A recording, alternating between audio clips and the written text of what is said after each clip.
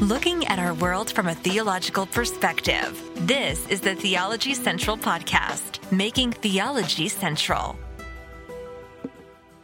Good afternoon, everyone. It is Monday, October the 17th, 2022. It is currently 12:31 p.m. Central Time, and I'm coming to you live from the Theology Central studio, located right here in Abilene, Texas. Now, for the Bible Study Exercise podcast series, I have definitely approached this series, I think, in a very unique way. And I hope I've approached it in a way that has proven to be very beneficial to at least some of you. Now, I know the series really requires you to jump in and get involved and participate more so than just sitting back passively listening. It's really designed to get you off the couch and actually studying the Bible for yourself. It's very hard to get Christians to do that in 2022. Christians just want to listen, I guess. They don't really want to grab a Bible and a notebook and reference tools and actually dig in. But at least this series is there for people who want to actually study. It is there. Hopefully we'll find more of those people, and hopefully we will continue to build a group of people engaged in meaningful Bible study. And there are great benefits that I think arises when you have a group of people who are working and studying together, who are thinking through the text, working on it, doing all the different steps and the different assignments and looking at the curriculum. Because what happens is that person is studying and they see something and they mention it and then they mention it. And then ultimately each person begins to benefit as they are challenged to consider it maybe from a different perspective or to see something that maybe they overlooked. And everyone benefits from it. And you saw that happen in real time in the last episode of the Bible Study Exercise podcast series, because we've been working on the book of Amos now for a very, very long time. And we were looking at Amos chapter 7. Amos chapter 7, if you'll just look at it really quick, you see that Amos chapter 7 begins with basically three visions given to Amos. A vision of grasshoppers or locust, a vision of fire, maybe drought, and a vision of a plumb line. And the way, and remember what we've been doing, we've been reviewing, we're using the comprehensive book Bible study method to work through the book of Amos. So we gave you all of those steps, and we're kind of right now working kind of the chapter analysis, kind of going through it in a somewhat verse by verse manner. And we're utilizing the teaching of Dr. J. Vernon McGee. Their ministry gave us permission to use it. So we're kind of using that, but we're using it in kind of a way where I'm playing his teaching and I'm offering my perspective at the same time. So it's giving you different perspective. You're supposed to be working through the book verse by verse yourself. So we have a lot of things going on, but live on the air, doing a live broadcast, working through Amos chapter 7, Dr. J. Vernon McGee kind of approached these visions like this, that, hey, this is what God decided to do to Israel. He brought a plague of locusts upon them, right? And then Amos cries out for them and says, so J. Vernon McGee taught it this way, that God brought these visions, these judgments upon Israel, and then Amos stepped up and prayed to God saying, please stop this. You're going to bring us down. Don't do this. And then God relented. God, in a sense, repented from that judgment and then stopped it. So in other words, the locust came in, then God got rid of the locust. He brought in the fire and the drought, and then he stopped and made it rain. That's the way J. Vernon McGee was teaching it. And I kind of went along with it because in the previous parts of Amos, we have God where he brought these chastisements. He brought judgments against Israel, and Israel would not repent.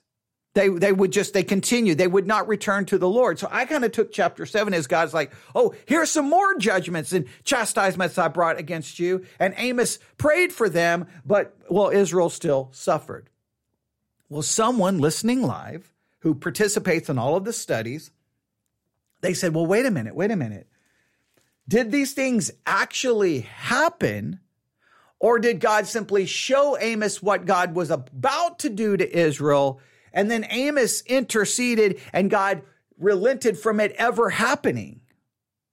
And so we looked at the language used and the tense of the different words used in a number of translations. And I think we've came to a pretty good conclusion that God showed Amos what he was going to do, but then Amos, in a sense, interceded and the God relented. Then it's like, okay, I won't bring the locusts.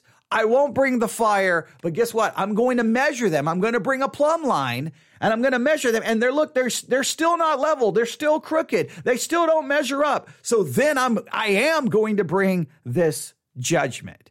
And I don't know if I would have seen that. I would hope that I would have caught it, but I'm not going to say that I would have, because again, I'm just as fallible as everyone else. So this person literally, because we're studying together, I've tried to do this for the Bible study exercise. I've tried to we're all in this together. We're working together. Boom. That I thought was just brilliant observation. I should have seen it. And, that's why we do the Bible study exercise. We work together trying to find truth in the text and trying to be consistent with the text. So Amos chapter 7. Make sure, just because we're getting ready to start Amos chapter 8, but just to make sure we understand and we review. Amos 7, what we have here is, in fact, I'll just read it. Amos chapter 7, verse 1. Thus hath the Lord God showed unto me, this is Amos, God had showed unto him some kind of vision. And behold, he formed grasshoppers or locusts in the beginning of the shooting up of the latter growth. And lo, it was the latter growth after the king's mowings. And it came to pass that when they had made an end of eatings, the grass of the land, so in other words, he sees this vision of these locusts, this just coming in and just destroying all the crops, destroying all of this, which would be devastating to their economy, to food, to everything. So he sees this, and then Amos cries out, O Lord God, forgive, I beseech thee, by whom shall Jacob arise? For he is small. And the Lord repented for this. It shall not be, saith the Lord. See, it shall not be. In other words, he stopped it from happening, from ever happening.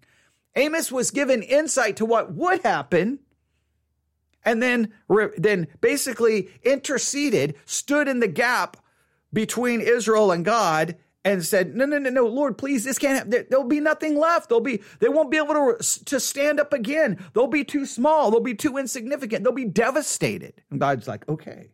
Then in verse 4, Amos chapter 7, verse 4, thus hath the Lord God showed unto me, and behold, the Lord God called to contend by fire, and it devoured the great deep and did eat us apart. Then said I, O Lord God, cease, I beseech thee. By whom shall Jacob arise? For he is small. The Lord repented of this. This also shall not be. See, it will not be. Both cases, God showed Amos. Amos was like, no, please.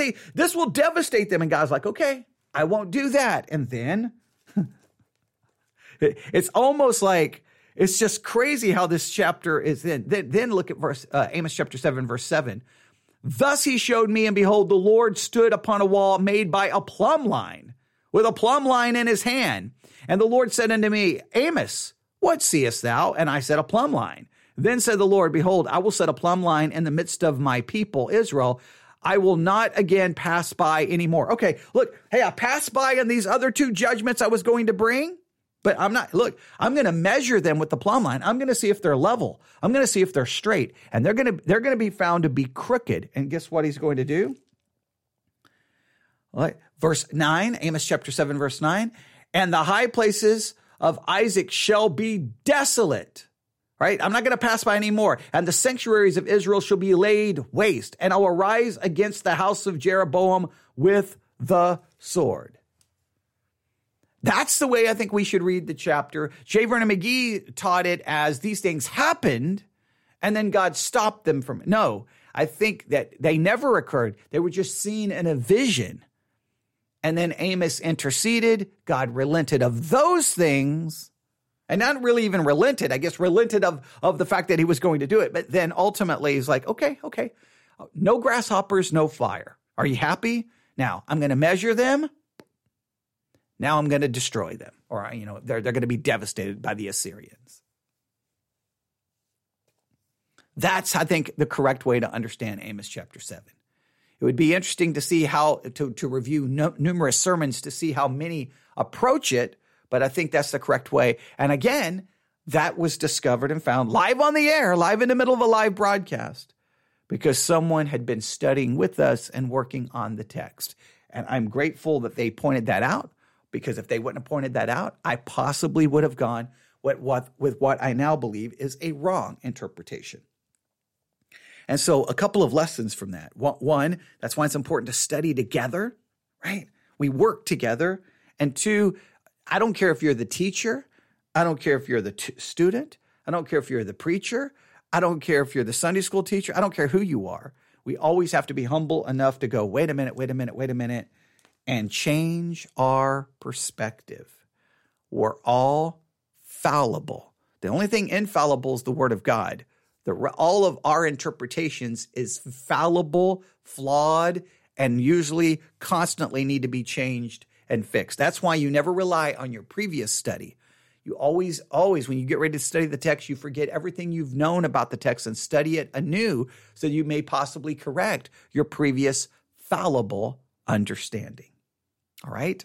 So I wanted to make sure that was super clear. Now, our goal today is to go from chapter 8 to chapter 9 to finish our chapter analysis of the book of Amos. So in this episode, the goal is to make it all the way to the end of chapter 8. All right, 14 verses. Then we'll do another episode later today, and we'll finish chapter 9, and then we'll be done with the chapter analysis, and then we'll do maybe a couple of podcast episodes dealing with kind of the book synthesis, but I've already given you those steps, so you be working on that. Please use the curriculum and look at everything they have to say with the rest of the book of Amos. Go use the curriculum at least to go from chapter 5 to the end, and maybe I'll pull up and do some episodes using the curriculum. We will see. All right. If you have any questions, need any help, newsif@yahoo.com, newsif@yahoo.com. Grab a Bible, grab a notebook. Let's go back and listen to Dr. J. Vernon McGee as he works through chapter 8. Of course, we'll be interacting with it. And, maybe we will agree. Maybe we will disagree.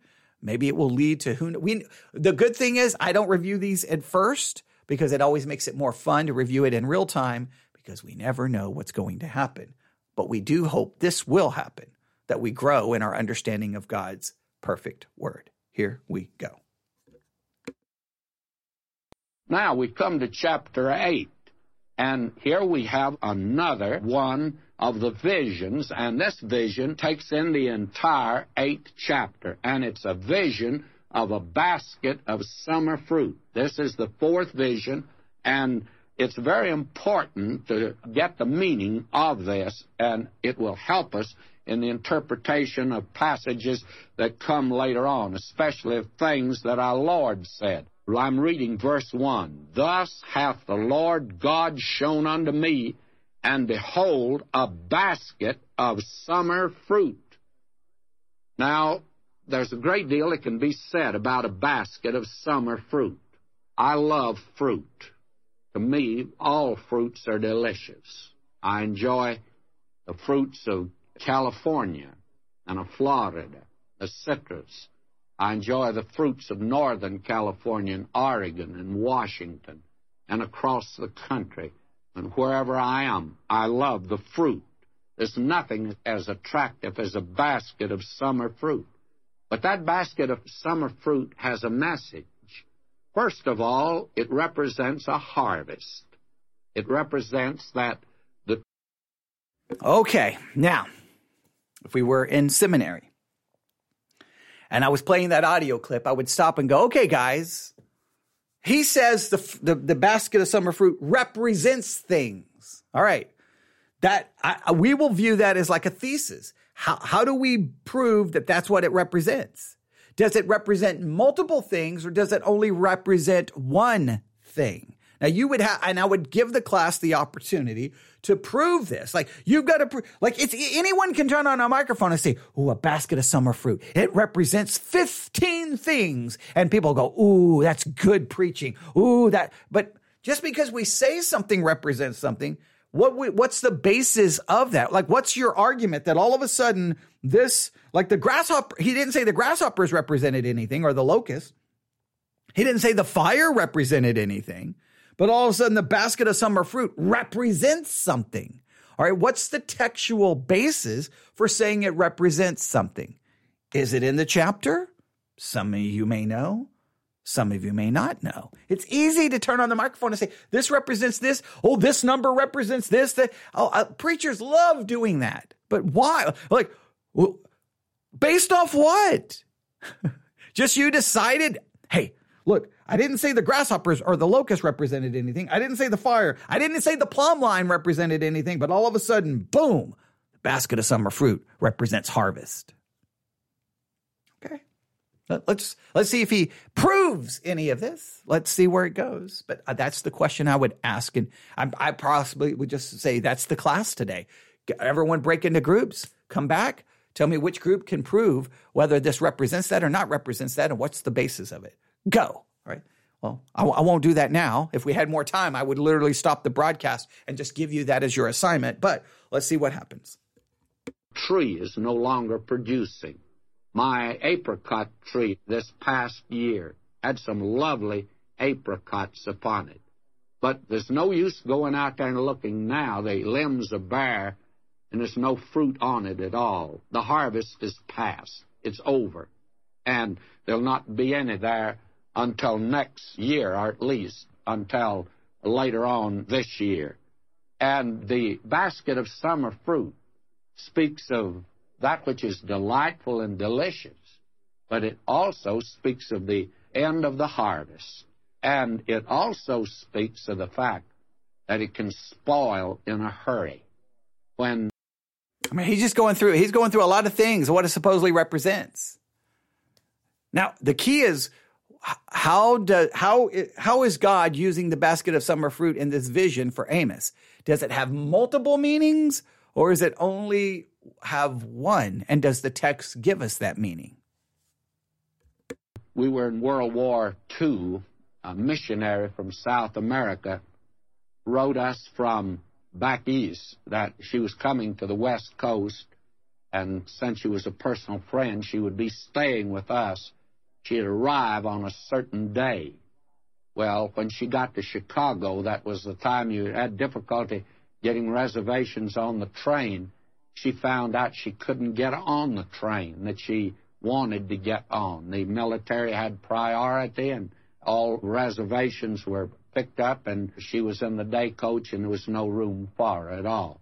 So she sent us a telegram she wouldn't be coming on the day, and it would probably be a week later before she'd be able to come. Well, we had prepared the guest room for her. Fact of the matter, I had gone out and picked some lovely apricots off of my tree, and I'd put a basket of the apricots in her room. But when we got the telegram, we just closed the room. We forgot all about the basket of apricots. And then when the time came for her to come, we opened up the room. And I want to tell you, the odor was not very pleasant. In fact, it took weeks to get the odor out of that room, because rotten apricots are not very good, by the way. And a message is in a basket of summer fruit. What a dramatic and figurative illustration this is going to be. Now we're not through with it. Verse 2, and he said, Amos, what seest thou? And I said, a basket of summer fruit. Then said the Lord unto me, the end is come upon my people of Israel. I will not again pass by them any more. Now, you see, God again and again in these visions would change his mind. He wouldn't destroy them. He said, since Amos has prayed, and there must have been the godly remnant that always stood for God, they prayed, and God would not bring the judgment. But now, the basket of summer fruit says, the jig is up. You've come to the end of the line. Now the judgment will come. And harvest always speaks of that. Now, I have always felt that the passage that our Lord gave has been greatly misunderstood. He said, you remember, the harvest is great, the laborers are few. And a great many people interpret that to mean today that we are to go out and harvest. I don't understand the Word of God like that at all. May I say to you that today, harvest speaks of the end of a period, some period, And it speaks of an end of a dispensation. Now, the dispensation of law was coming to an end. That's interesting. The harvest is ready. It's not like, hey, go out and harvest it. It's no, the time is up. A certain dispensation is over. A certain period is over. Or judgment is about to come. That's an interesting. The harvest is ready, but the laborers are few. The time is up. Does that work? What does harvest typically represent in Scripture? Okay. We may have something to work on here. We may have to, we'll let him carry this idea out. But I don't want to turn it into a special assignment, but it is something to kind of think about. Have we misunderstood the concept of harvest in Scripture? All right, let's see where he goes. Christ was going to the cross.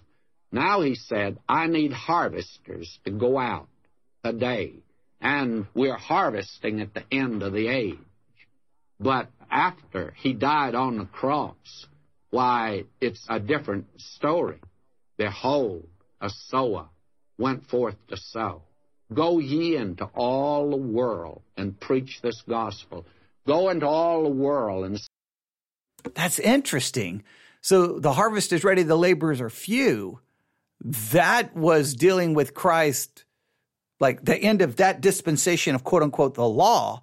And now after the death, burial, and resurrection of Christ, now it's not now we're not to go, in a sense, harvest. We're now to go sow. We're now to go plant the seed. This wasn't expecting. I wasn't expecting this to go there, but now I at least I will say, let's view what he's saying as a theory. We may have to do some work on this. I don't know exactly how we would prove this. We would have to look up. I guess we'd almost have to do kind of a topical thematic method and try to look at every entrance or every use of the term harvest. Sometimes it would just be referencing an actual harvest, but the harvest does represent the end, right? Does represent the end of something, right? I mean, the whole planting, growing, that season is over. Now you're harvesting. It's the end. All right, let's see where he goes. Sow the seed. My business is just sowing seed. It's the Lord's business to do the converting. And we believe that the Spirit of God will take the Word of God and make a son of God when a man of God will use it. And that's all we're doing is just sowing seed. We're not harvesting. And a harvest speaks of judgment, speaks of an end of an age. Our business today is sowing seed. And very candidly, I wish I could get us all back doing the thing God's called us to do today, and the church is to sow seed, which is the Word of God in the world today. Now, I've spent a little time with that because that's important to see, and I'll move rather hurriedly. He goes on to say here, and the songs of the temple shall be wailings in that day. In other words, a place to praise God and rejoice, become a place of wailing now. Saith the Lord God, there shall be many dead bodies in every place. They shall cast them forth with silence. In other words, they will be slain everywhere. The slain will be everywhere. And now verse 4, hear this, O ye that swallow up the needy, even to make the poor of the land to fail. I don't want to go into this again, but I merely remind you of how many times Amos has talked about the poor. And I have emphasized it, maybe overemphasized it. But I happen to be on that side today. I'm not on the young side, but I sure have been on the poor side. And I remember my dad wearing overalls. He was a workman. And I have seen him on Saturday when he drew his paycheck. We bought groceries on credit. He went and paid the grocery. He paid the doctor. He paid the rent. And when all that was taken care of, I remember one Saturday he reached in his pocket because he always gave my sister and me a nickel, and he had only one nickel there. And he told me to go up to the store in the little town and to get a sack of candy, and I got gumdrops, and you could sure get a big sack in those days. And my sister and I divided those gumdrops. He died when I was 14, and I had to go to work. I had to get a permit for me to work, and I worked for 2 years. And finally, when I was 17, some folk, after I was converted and felt called to the ministry, they took an interest in me and helped me get through school. May I say to you, my friends, I'm for the poverty program, but not the one they're running today and have been for years. That puts money in the pockets of those that already have it. I'm for a poverty program that really is going to help the poor get on their feet and enable them to work. In that day, you see, they made the poor of the land to fail. That is, they were brought down to such a low poverty level they could never escape from it. And that is the condition, of course, of many in our land today. And so far, there's not been a program that has worked. And I'll tell you why it will never work until the right kind of people are running it. And that means Christian people. Now, that is the only way it's ever worked as far as this world is concerned. These people had turned from God. I'm not, obviously, you know, I'm going to disagree with that idea that the only way this program will work if Christians are running it. Christians can't even run the church properly, and we're going to run basically a welfare program correctly. I mean, why? Because Christians are sinners who fall short it's always this weird idea that somehow when we become Christians, we're better at doing this and we're better at doing this. Our marriages fall apart, pornography, fornication, church splits, fighting, arguing, backbiting, gossip, slander. We always have this vision that we become a Christian and we become instantaneously better. No, we are declared to be perfect because of an imputed righteousness, but we still have a sinful nature that manifests itself all the time. All right. But, okay, I'm still trying to focus on the summer fruit there. But we'll circle back to it. I'm going to let him go this out, but we'll circle back to that. So don't forget it. And the poor always suffer in a godless nation. That's been the story, and I don't think that can be successful. The poor was suffering under Israel, which was God's people who are under a covenant with God. He always wants to he does this over and over with Amos. He takes the sins in Amos and places them on the shoulders of the lost. Amos is placing the sins on the people of God, the nation of Israel. This would be focusing these sins on us as believers. I don't know why he continues to do that, but okay. Contradicted. Now verse 5, saying, when will the new moon be gone, that we may sell grain, and the Sabbath, that we may set forth wheat, making the ephah small and the shekel great, and falsifying the balances by deceit. Even when they went through the rituals that God had given them, and they went through them. If you had gone among those people in that day, and especially down in Jerusalem at the temple, well, you couldn't understand what the Lord was talking about. Why, he says, these people are going through the rituals. They're doing what they're commanded. Yes, but their heart was far from him. Even when they went to the temple to praise God, they were so greedy, and covetousness had so possessed them like a disease that they would there sing the songs and at the same time think about business the next day and how they were going to cheat people. May I say to you, they not only carried their sin into the wheat, but they carried it even into the temple. What a picture that we have here. And again he brings this up. This man knew what it was to be a poor man.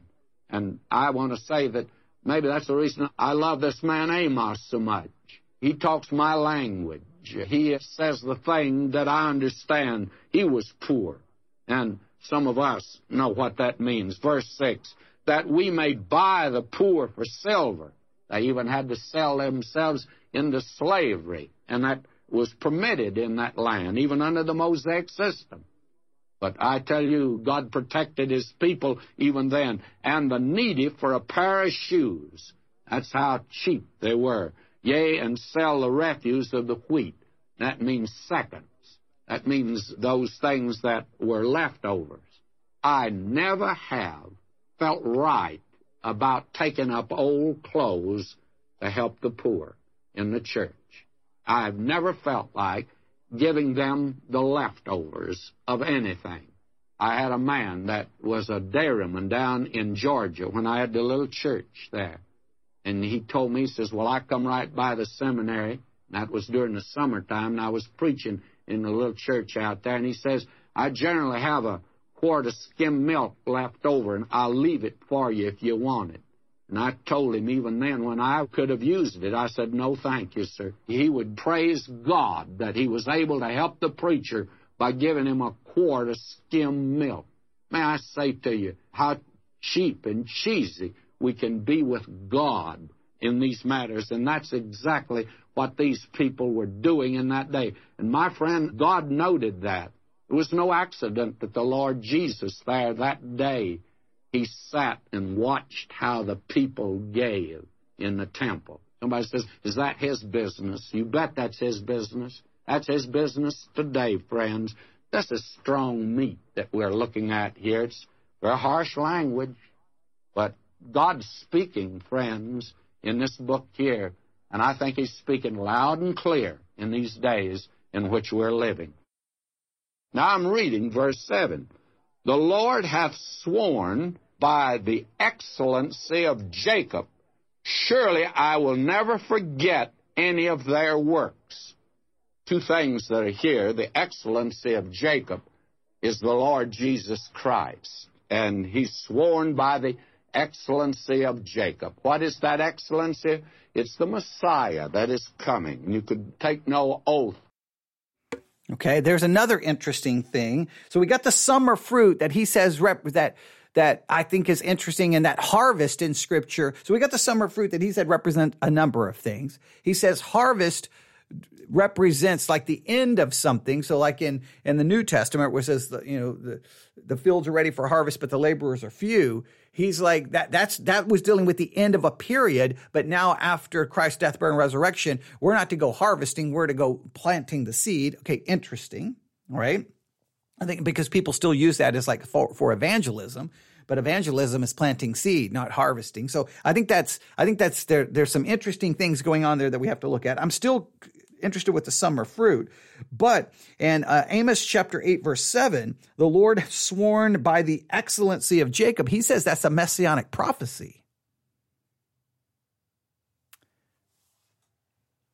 How do you agree with that? Do you disagree with that? How would you prove that that's a messianic prophecy? First thing we would have to do is this referenced in the New Testament and pointed to being about Jesus. If we don't have anything in the New Testament that even references this, then we would have to figure out exactly how you're coming to the conclusion. Then it says he's sworn by the excellency of Jacob that that's a messianic prophecy. What would you base that on? So I'll leave it there. Let's see if he says or if he tries to prove the point, but it is interesting that he has made this observation. Higher than that. And he says, surely I'll never forget any of their works. Well, we saw last time that he doesn't forget works at all, even of the believer. We all must appear before the judgment seat of Christ, and we're to be judged by the things that have been done in the body, whether they be good or whether they be bad. What a picture that is given to us here in that connection. Now, will you note, as we move on down, verse 8, shall not the land tremble for this, and everyone mourn that dwelleth? Just note, he didn't do anything to prove that the excellency of Jacob there. He didn't quote anything in the New Testament. He didn't quote anything. He just said that that's what it is. I would like a little bit of explanation how you came to that conclusion, all right? In it. Now, many commentators think this is an earthquake, and it could possibly be. I wouldn't want to rule that out. But I think it's the fact that God is coming down hard upon them in judgment that makes the land tremble. Even today, you can't go through that land. And this is especially true of the northern kingdom. That is, It's all one today, but in that day it was the kingdom of Israel. You can't go around places like Samaria. It's rugged hill country, around Gilgal, around Bethel. All of these places are in a frightful state.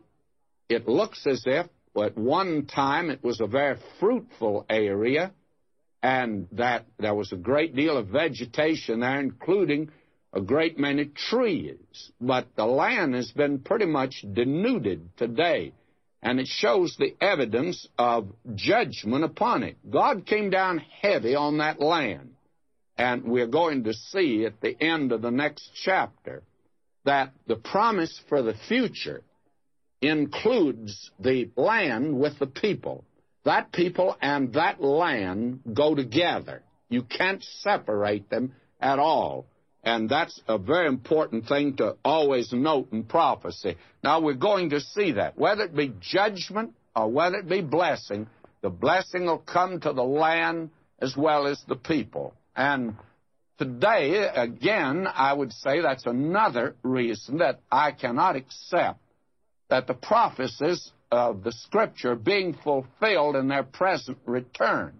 To begin with, they have returned physically to the land, but they have not returned spiritually to the Lord. And there's not the blessing upon that land. It hasn't changed. Now, it is true that they have worked, and they have worked hard. They have recovered a great deal of it from swamps, and they have gotten irrigation into the desert in many places. And when they do, it does blossom as the rose. But those places are few and far between, even in that small land today. So that you could not say that these great prophecies are being fulfilled today. The last return to the land has not taken place yet.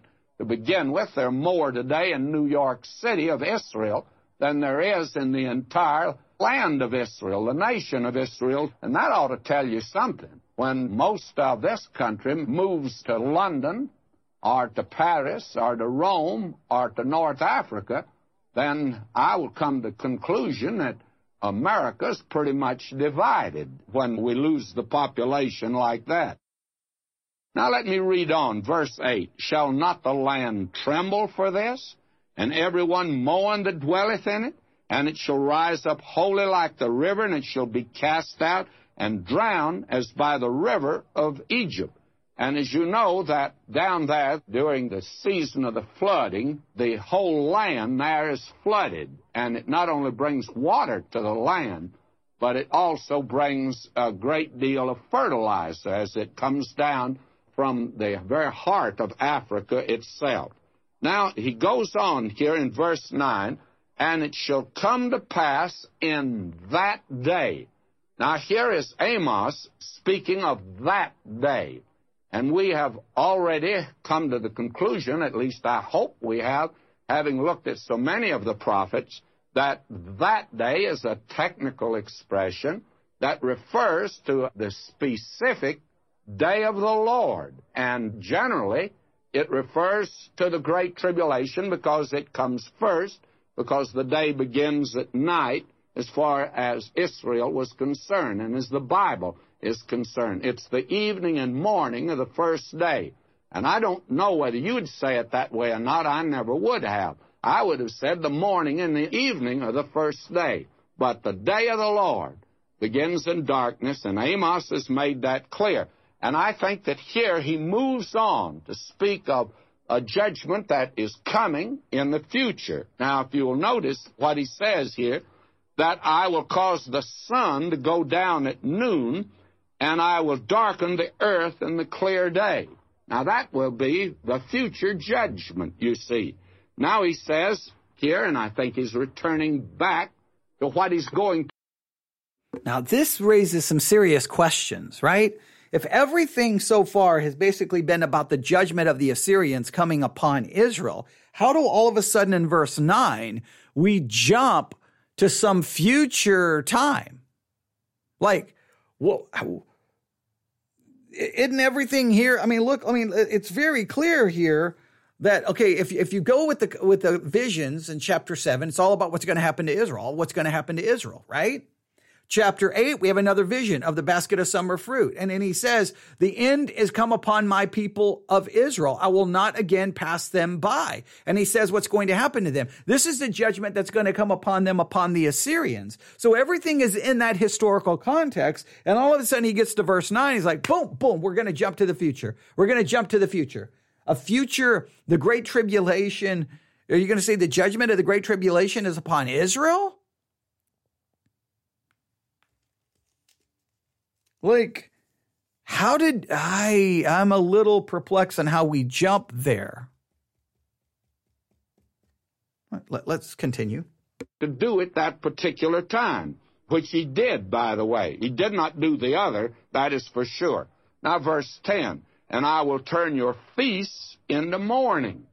Now, God gave to Israel, the nation, 7 feast days. All right, I'm going to back that up just a little bit to make sure I got exactly what he was saying about verse 9. Because he doesn't explain how he jumps, how he just obliterates the historical context there. All right, let's go through this. Now that will be the future judgment, you see. Now he says here, and I think he's returning back to what he's going to do at that particular time, which he did, by the way. He did not do the other, that is for sure. Now verse 10, and I will turn your feasts. So I guess he's assuming verse 9 is future, and then verse 10 goes back to the time of the Assyrians coming in. How can verse 9 jump just arbitrarily? So verses 1 through 8 is the historical judgment of Israel by the Assyrians. 9 jumps to the future. I just almost knocked my microphone completely over. I apologize there. Okay. All right. Yeah, okay, so someone just said something, and I do apologize for knocking over the microphone, though. Okay, someone says, is this phrase, the day of the Lord, just referring to a day of reckoning? So in this case, it's talking about the same judgment. The whole chapter is talking about that. That's the only way I would be able to interpret that. I can't just I don't know how I could, all of a sudden in verse 9, just well, okay, we just jumped, forget Israel, forget the Assyrians. We're going to jump to the future where God's going to bring tribulation. Okay, now verse 9, and then all of a sudden verse 10, verse 10, we return right back to Israel. That just, from a hermeneutical standpoint, that makes no sense. That would destroy context, that would destroy textual context, that would destroy historical context, that would destroy everything. Now, I understand that there can be jumps, but the jump usually, the jump would have to make some sense. Here we are, Israel, the Assyrians, boom, jump. Now, and then all of a sudden revert back. Like the verse would make no sense with the jump. And man, I'm having a hard time with that. So we got a number of things that we're confused about here, right? So if you're working on chapter 8, summer fruit, he says it represents all of these things. What do you think it is actually pointing to based off the language of the text? He says harvest, which is really interesting because he jumps to the New Testament where, the fields are ready for harvest, but the laborers are few. And harvest there means the end of an age. It's the end of something. And he thinks that's the end of the dispensation of law going over to Christ. And that now we're not in the harvest business. We're in the planting or sowing business. I think that's an interesting point. I don't know really what it has to do with Amos, but I'm fascinated by that. The excellency of Jacob, he says that's a messianic prophecy. I don't know exactly how, he doesn't prove that. So we have to try to test that. And then he says verse 9 is not dealing with the Assyrian judgment or the Assyrians coming against Israel in the historical context, but it's referring to the Great Tribulation. And then verse 10, we supposedly go back to the original historical context. All right, here we go.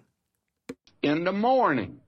Now God gave to Israel, the nation, 7 feast days.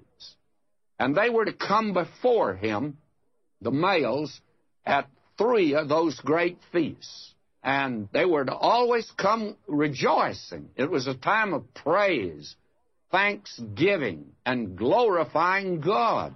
Well, God says they've been celebrating the feast, but they haven't been praising Him. Now He's turning their feasts into mourning, the very opposite of what He intended them to be. And all your songs into lamentation. Now, isn't it interesting? Please note also, to destroy his idea that verse 9 jumps, I don't know about your translation. The King James, verse 9 doesn't even end with a period, and verse 10 begins with and. Connecting verse 10 with verse 9 as referring to the same event. Obviously, what does this translation do? I'm going to look at this translation. This translation, let's see here. I'm looking. This translation, I think they do end it in a period. No, verse 9. And this day, no, they do end it with a period. All right, so this translation adds a bit. Now, I know the punctuation wasn't in the original, but at least in the King James, you would have to go that the thoughts, or the translators of the King James connects verse 9 and 10. They connect verse 9 and 10. So I don't know how you just rip verse 9 literally out of its context completely and throw it all the way to the future tribulation period. I don't know how you do that. And then all of a sudden verse 10 goes back to what happened. Yeah. All right, let's continue. Today, and I'm no music critic, and I don't want to get into that field. But what is popular music today? Now, when I came along as a young fella,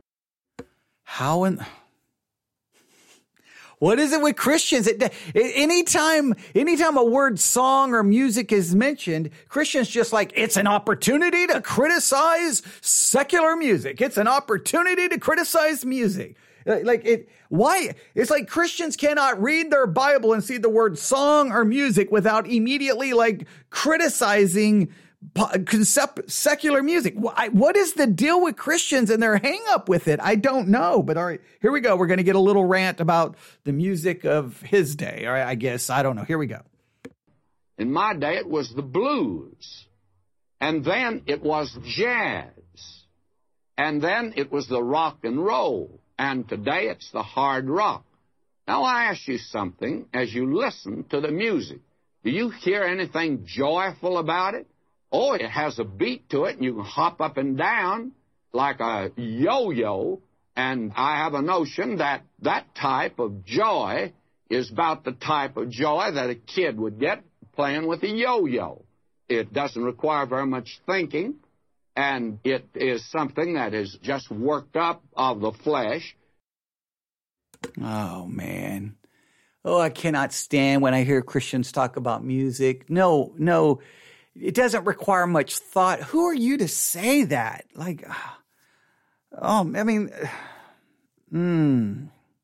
This has nothing to do with Amos. Literally nothing to do with Amos. Literally nothing to do with Amos other than it just sounds like an old person I don't understand the music today. It's got some beat and I just don't Look, man, you if you're old and you don't get it, then that's your own personal opinion. Don't bring it into Christianity. Don't bring it into the Bible. Leave it alone. This has nothing to do with the music of today. Has nothing to do with rock and roll. Has nothing to do with a beat. Has nothing to do with jumping up and down. And it's that type of music that the world has always produced. It's mourning. It's tragic. I had the privilege of being in Vienna and going to the opera there. I really was coming up in the world. I had never done that before. If you want to know the truth, it is the first opera I'd ever heard. And I hate to confess it, I enjoyed it. But you know what it was? It was a tragic thing. The boy didn't get the girl. My, that was tragic, you see. And the songs were lamentations and wailings. Now, that is what the world produces today. That That has nothing to do with Amos chapter 8, verse 10. It's about a judgment coming upon them where God is going to turn their feast into mourning and all your songs into lamentations. Because judgment is coming. They are about to suffer. The lamentation and the mourning would make sense because of what they're about to endure.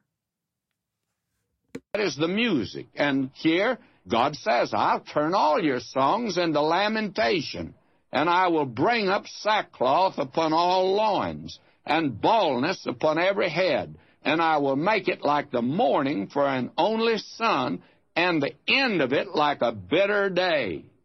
Now that is the judgment that was coming upon them presently, and it did in that day, and this was literal.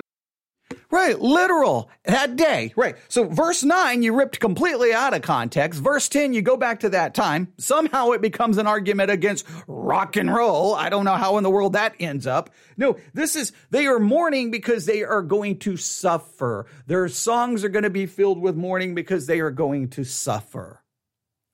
You tell me that in the Psalms, there's not Psalms of mourning? There's not Psalms of lamentation? Wait, so you're telling me God's people can't have songs of mourning and lamentation when the Psalms are songs of lamentation and suffering? Listen to the music of the world. It's tragic. It can't be godly. Oh, but go read a psalm that's mourning and it can't be godly. I remember it was in the 1990s. I wish I could find the album. It was a Christian metal band. And they took one of the Psalms. They just took one of the Psalms and made it into a song. Just obviously using the modern music of the 90s. Well, we could get into Christian music is always behind the secular world, but they were putting forth hard rock metal music using the words of a psalm. And it was very depressing and very dark. And they received backlash and criticisms like, this song is depressing. There's no hope. There's no joy. There's no Christ. This is ungodly. You're going to lead people to commit suicide. And the band had to come out and say, it's literally a psalm. How about you people know your Bible? And Christians felt really stupid that they were criticizing a psalm. Well, hey, the Psalms, the Bible, have some very dark passages that are lamentations and pain. And it's okay to express your lamentation, your grief, your pain, your doubt, your confusion, even in song. Really fulfilled. Now he says, behold, the days come, saith the Lord God, that I will send a famine in the land, not a famine of bread, nor a thirst for water, but of hearing the words of the Lord. Now, please note, he still has not explained how verse 9 literally left the historical context. Verse 10 returns to the historical context. Now, is verse 11 going to stay in the historical context, or is he going to say that jumps to the future as well? Now, here is a most unusual famine. God had given them his word, and they had rejected it. They had despised it. They had turned aside. Now he says that day is coming when you're not going to hear it. In other words, the day is coming when no longer will they hear the word of God. Now, I hear a great many people today mourn and bemoan the fact that so many of the great churches of this country, great downtown churches, have turned from the Word of God. Most of them have had to close shop. They're just barely operating, many of them operating in the red. No longer is the Word of God being given out in real Bible. Now, here we go. Now, what is it with Christians maintaining some level of hermeneutical consistency? So all of a sudden, he's going to take verse 10 becomes about the modern day music of his day. I don't know if that's the 70s or 80s when he recorded that, okay? Heavy metal music, all right? Hard rock music, okay? All right. completely left Amos, and now all of a sudden in verse 11, the day is coming where I will send a famine in the land, a famine of bread, not of thirst or water, but of hearing the word of the Lord. And immediately he leaves Amos again, he leaves Israel again, he leaves the Assyrians again. Boom, he jumps right back to the modern times. What is it? Why can't we allow the text to be about what the text is about? Right? Let's see if he places back in its historical context. Let's see if he's got to do that. Teaching. Now, there's a lot of things called Bible teaching that actually is not that at all. At least in my judgment, it's not that. So those churches, many of them have closed and they've lost their influence. Those that have even stayed open, they've lost their influence, lost their drawing power. Now, what is happening is this. God says to any church or any nation, if I've given you the Word of God and you don't hear it, then I'll withdraw it. And that's what He's done. And you can deplore the fact all you want to about some of these churches today that have gone modern. They no longer hear the Word of God. Well, what did they do with it when they heard it? Many of them rejected it and turned their back upon it. And there came a famine of the Word of God. As a result, very little of the Word of God actually is getting out in this land today, where there is a Gideon Bible in every room, in every hotel, and okay. Oh, I'm going to let him finish his thought. Okay. All right. I'm going to try not to knock over the microphone again. That was already embarrassing. That already bothered me. I got to figure out what timestamp I knocked the microphone halfway across the room to see how bad it sounded. But take a deep breath. Let's see what he's going to say here. Hotel of the country. Nearly everyone has a Bible. Well, who's studying it? Who's believing it? Who's reading it today? That's the important thing. And I think that we're beginning to see the famine of the Word of God in this land. Now, I knew that's where he was going to go. So once again, he's left Amos, he's left Israel, he's left the historical context. He jumped back to his modern time. There's a famine of the Word of God. Now, when I was a young Christian, I started saying things similar to this, that, a famine of God's Word is here. Look at 2022. God's Word is everywhere. You've got thousands and hundreds of thousands and millions of sermons available to you 24 hours a day, 7 days a week in the palm of your hand. You've got written sermons. You've got the entire church fathers. You've got doctrine, theology. You've got commentaries. You've got the Word of God everywhere. Now, yes, you may find that it's difficult to find a church that will study it and go in depth, but the Word of God is literally available everywhere.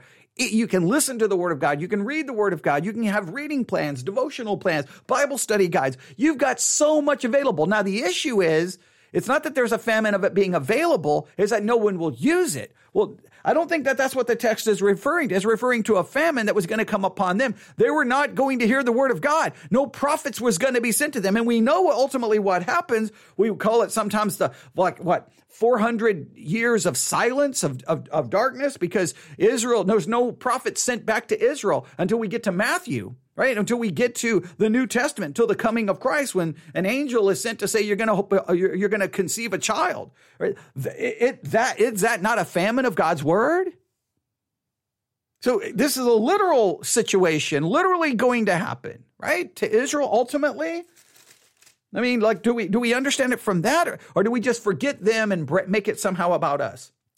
A famine of God's Word is coming, he said. Or that probably in the 70s or 80s when he said that. We're in 2022. Yeah.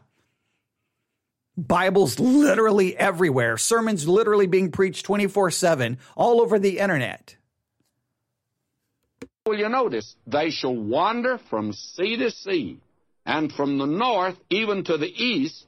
They shall run to and fro to seek the word of the Lord, and they shall not find it. And today, we get any number of letters here from different areas of this country. They say, we've had no Bible teaching in our town or our community for years. Bible teaching is something brand new. You know, I used to believe that a lot, but I'm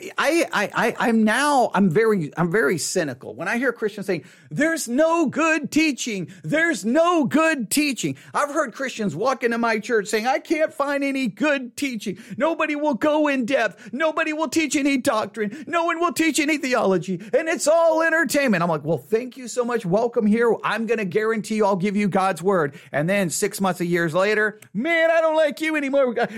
And then they leave. And guess what? All of a sudden, magically, they can go find another church. Christians love to whine. I can't find any good. You know, you don't find something you want. You can't find something you like.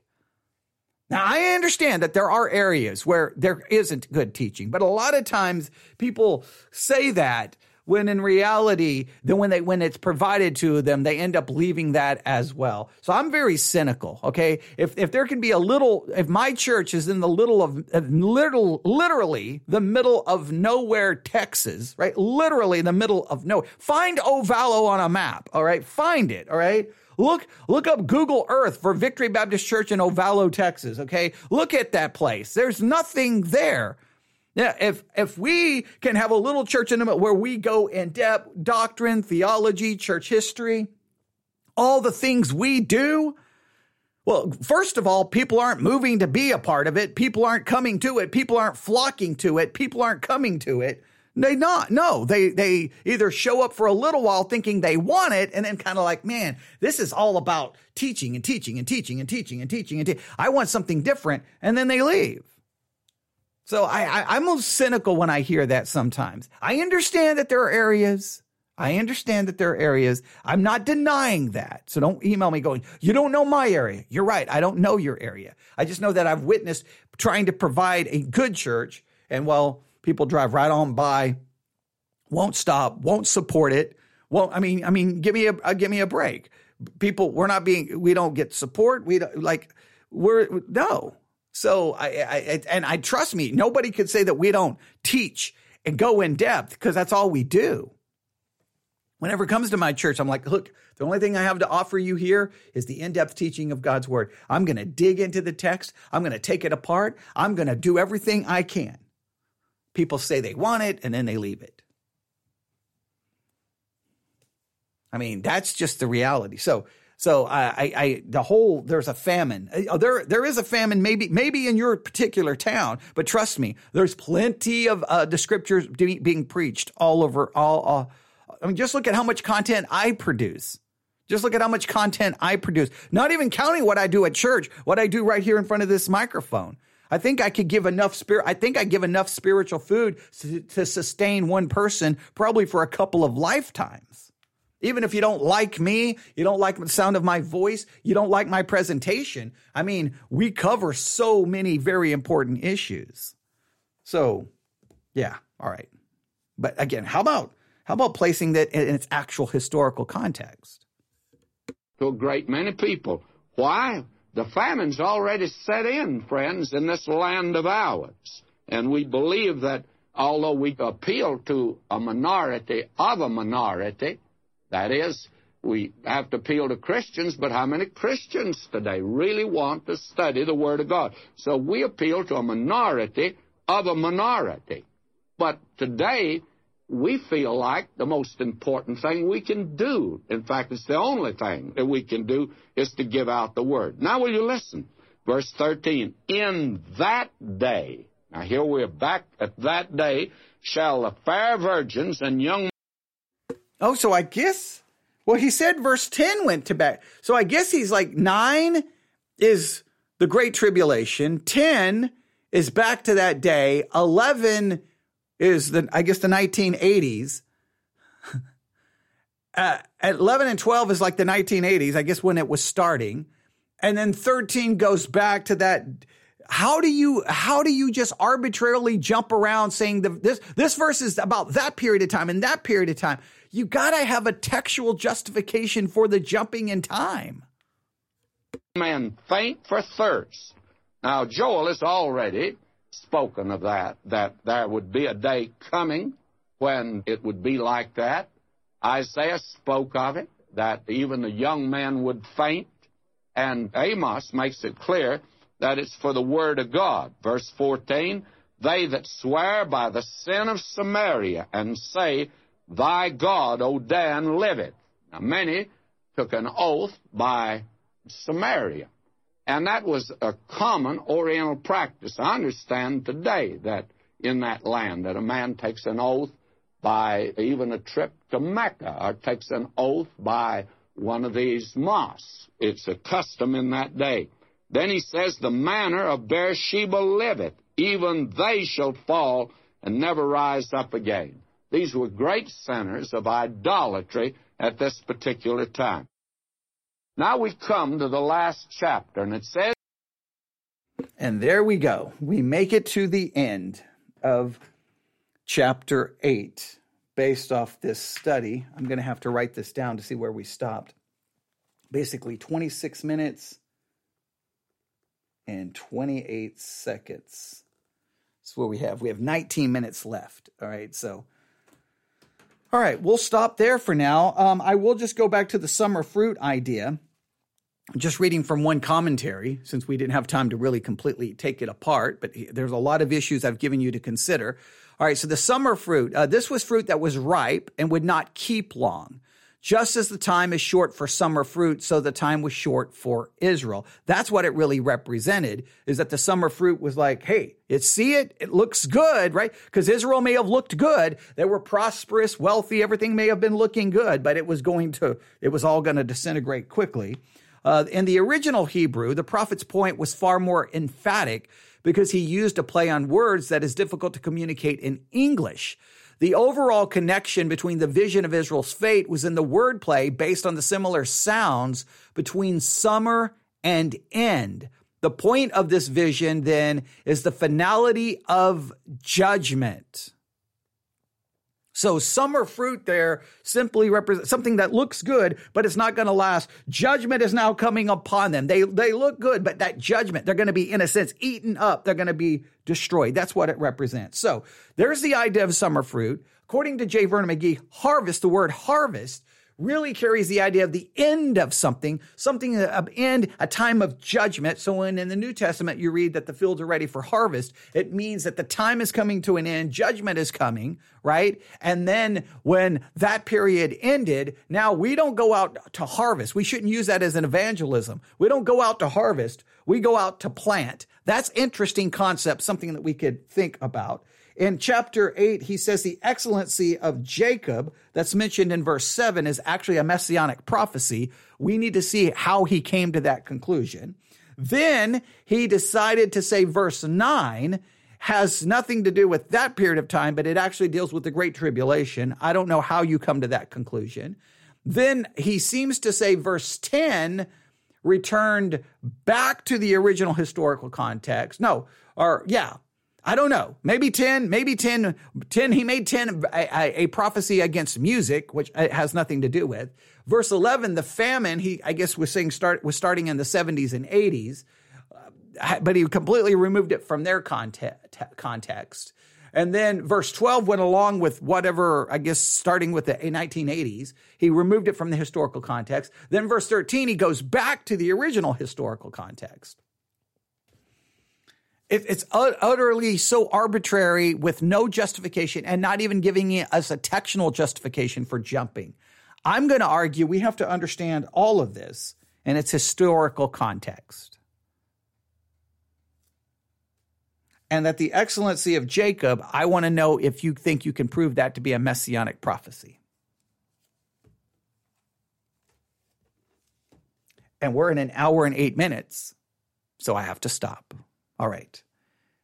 Email me, newsif@yahoo.com, newsif@yahoo.com, newsif@yahoo.com with your thoughts on any of this, your conclusions, what you found, and those on the Discord channel. Can't wait to get your thoughts on chapter 8 about some of those specific issues to see what conclusions we can come to.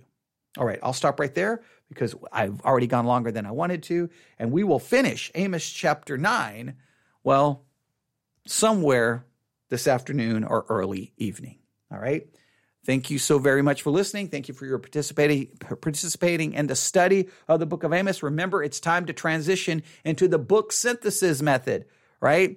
You need to start working on the book synthesis method on the book of Amos. If you don't know how to do the book synthesis method, I will try to do a quick review of that method when we get ready to do study chapter 9 later tonight. All right. Thanks for listening. Email me newsif@yahoo.com. Thank you. Continue to study the book of Amos and, consider some of the things we've talked about today. God bless.